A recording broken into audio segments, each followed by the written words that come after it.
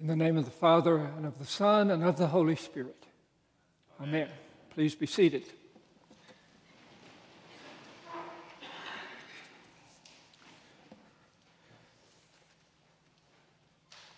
The Transfiguration is in all three of the Gospels. We heard it read from Luke this morning, but Mark was actually the first gospel writer to write an account of the life and works of Jesus.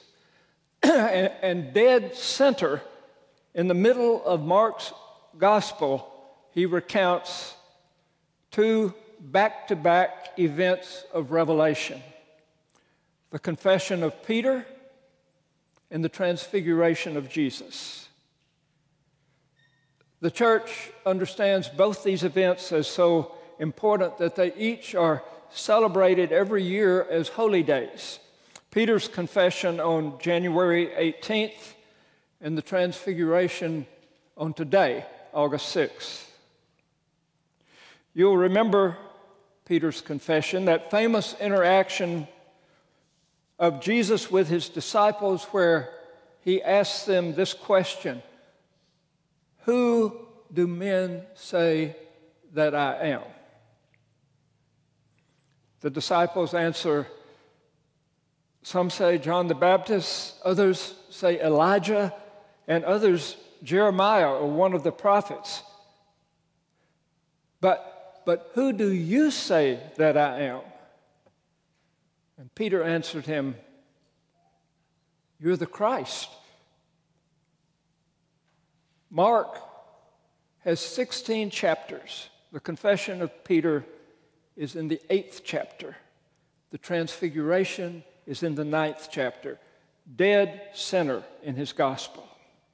And these two events are linked together and together form the thrust of his gospel. And after these two experiences are recounted, three major changes are seen in his gospel. First, before these two events happen, Jesus speaks of the kingdom of God as a future event, something that is coming in the future, of its nearness, that it is at hand. But after the confession of Peter, Jesus begins to call people to enter the kingdom of God. And this is a distinct change. It is as if Peter's awareness signals that the time is right for the world to begin to receive its Messiah. So he takes Peter, James, and John on a week-long retreat to a barren mountain in Galilee. And after that time on the mountain, after the Transfiguration, there's another distinct change, and it is in how Jesus speaks of God.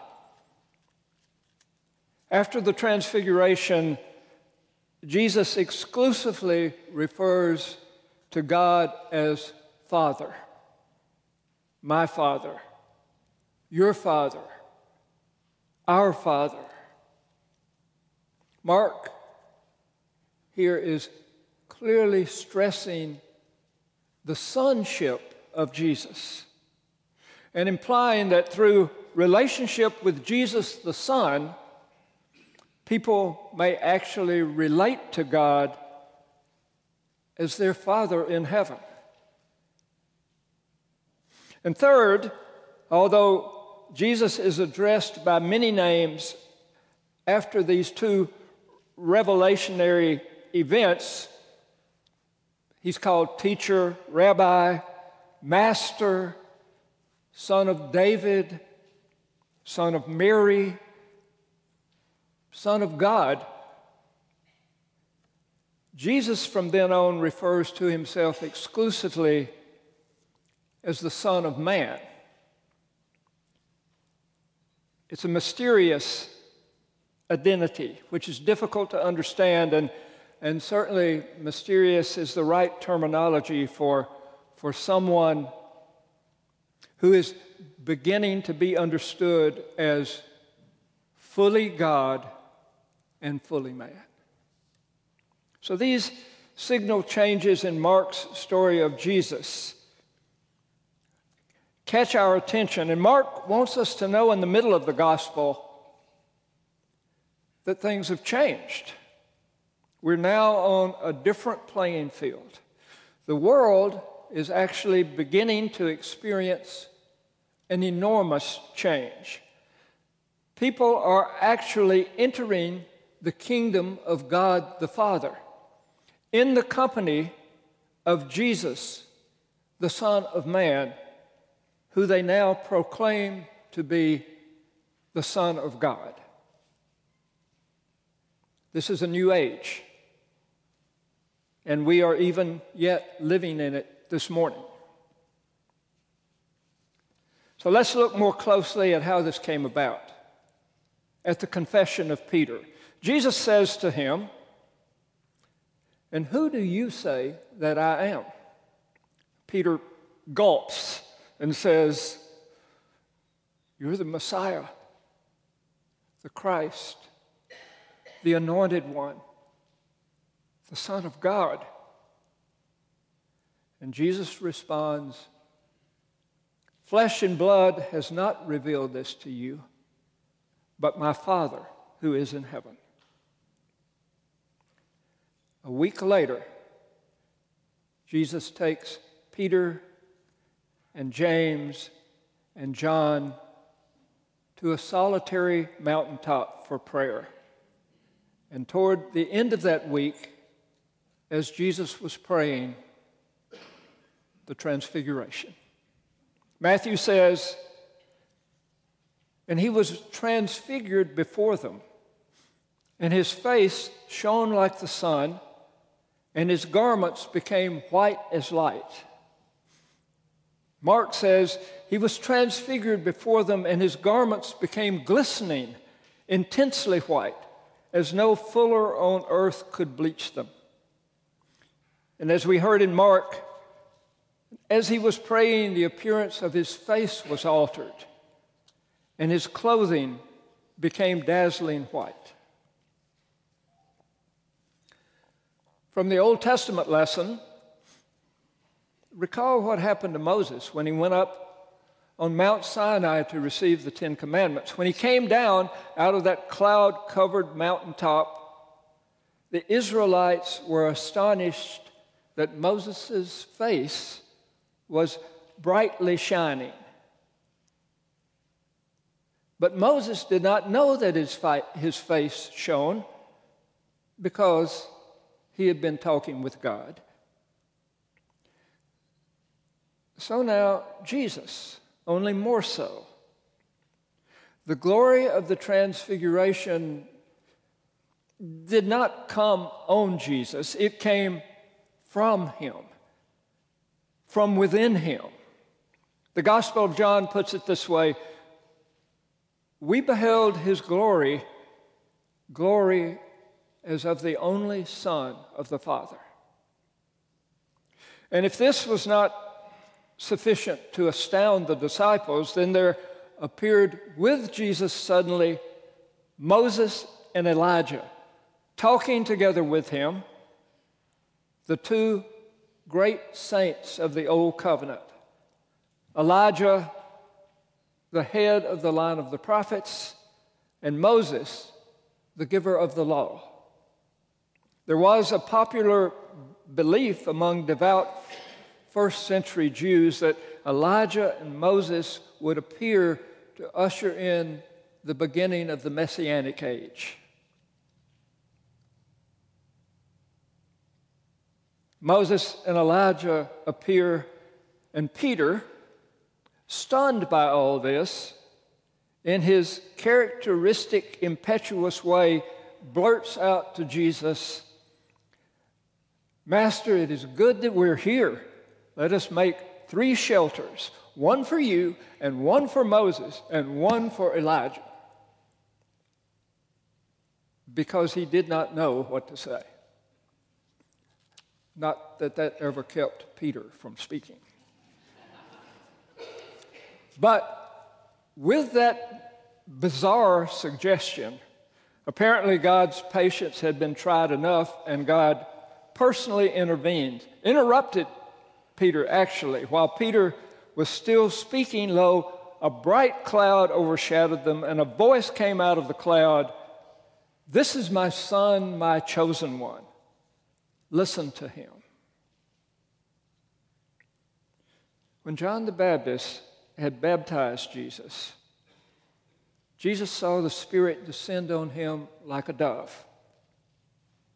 And he heard a voice from heaven, "Thou art my beloved Son, with thee I am well pleased."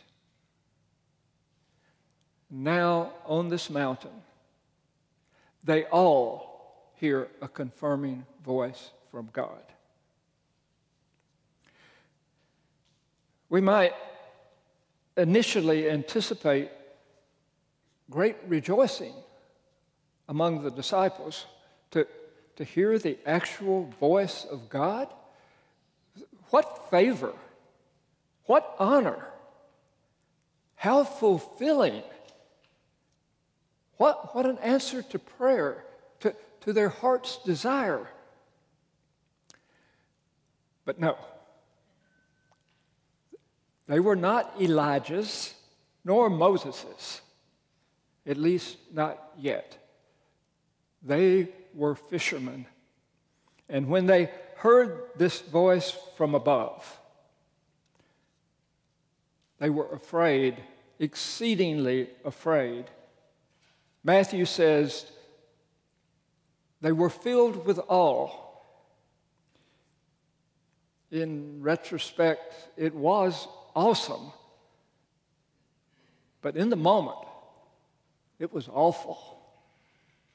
They were paralyzed with fear.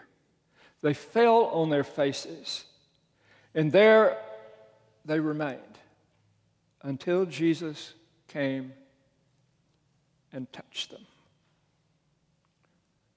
"Rise," he said to them, "and have no fear."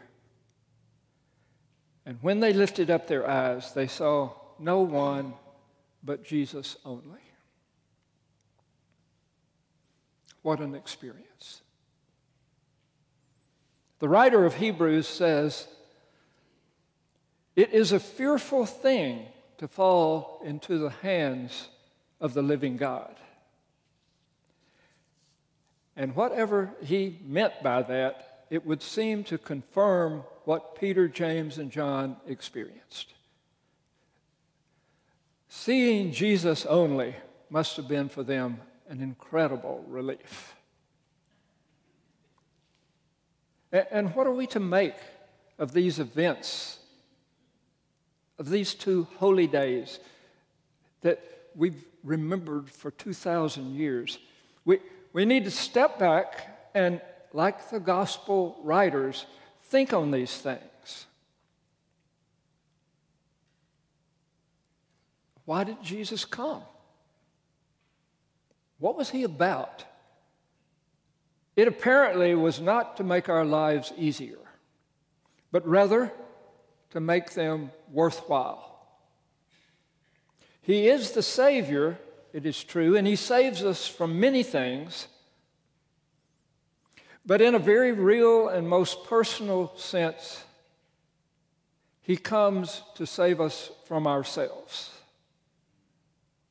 For our tendency, as most human beings, is to live in a default mode which automatically centers upon how we feel, and what we like, and what we want, and how we can get it. It is the human tendency from the Garden of Eden up to now. And it is this that Jesus came to save us from. And he doesn't do it just by forgiving our sins, which are many. He does it by showing us the way to the Father and by helping us by going with us on that way. That's what that retreat on the mountain was all about. He comes to help us resist that pressure within us and from the world around us that twists our lives into ways of self-centeredness. Jesus tells us bluntly that our inner tendencies are not trustworthy, and that the world of social relations we inhabit is not trustworthy, but that He is trustworthy, and that if we stay close to Him, He will deliver us from what the collect for today calls the disquietude of the world. Every Sunday we hear this. Come unto me, all who labor and are heavy laden. And the old prayer book puts it this way: and I will refresh you. He came to show us a different way to live, a fresh way to live. And Jesus was very frank about the way being hard and difficult and not traveled by many. And I'm talking here about the Christian way. He says, follow me through the narrow way that leads to life. For there is a very wide gate that leads to destruction, and those who enter it are many. To the extent that we do follow Jesus, to that extent, we ourselves are beginning to be transfigured. For the way of Jesus is a way of transformation. It is toward the transforming presence of our Father that Jesus leads us on the way. And this is the key to the Christian way and to the Christian life. Moving toward God and then moving on with God.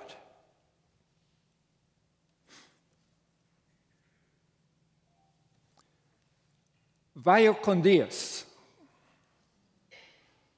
Do you know what it means?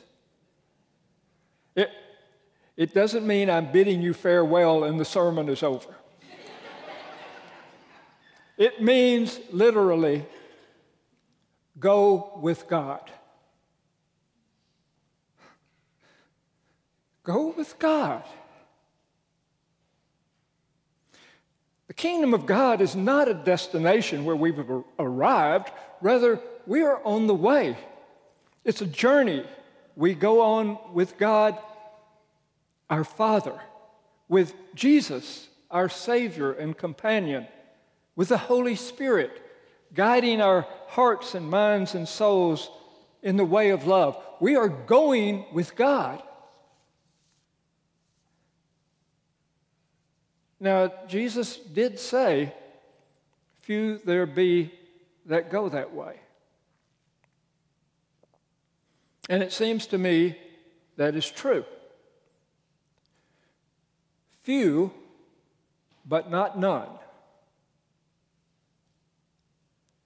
So let us be some of the few. And let us be in community with some of the few.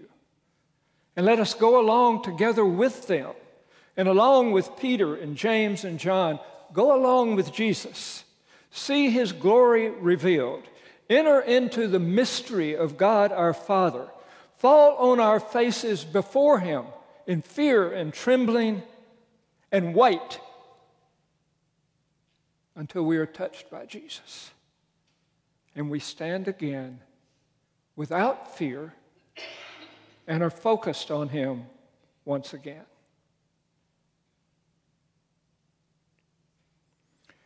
In the church, the very Word of God for 2,000 years directs us to such an experience in the sacrament of Holy Communion, where every week we retreat from the world and fall to our knees before God and receive Jesus into ourselves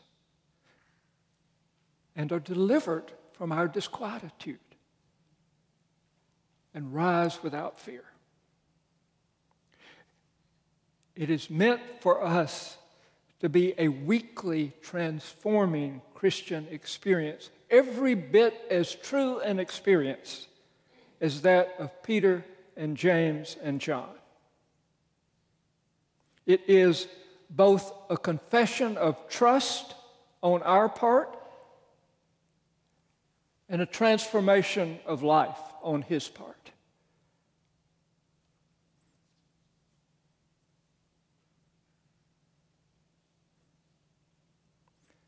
At communion, I see your faces at the altar rail.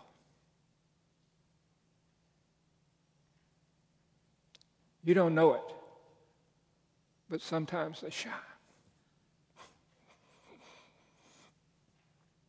And it's not just the 9 o'clock service where they shine.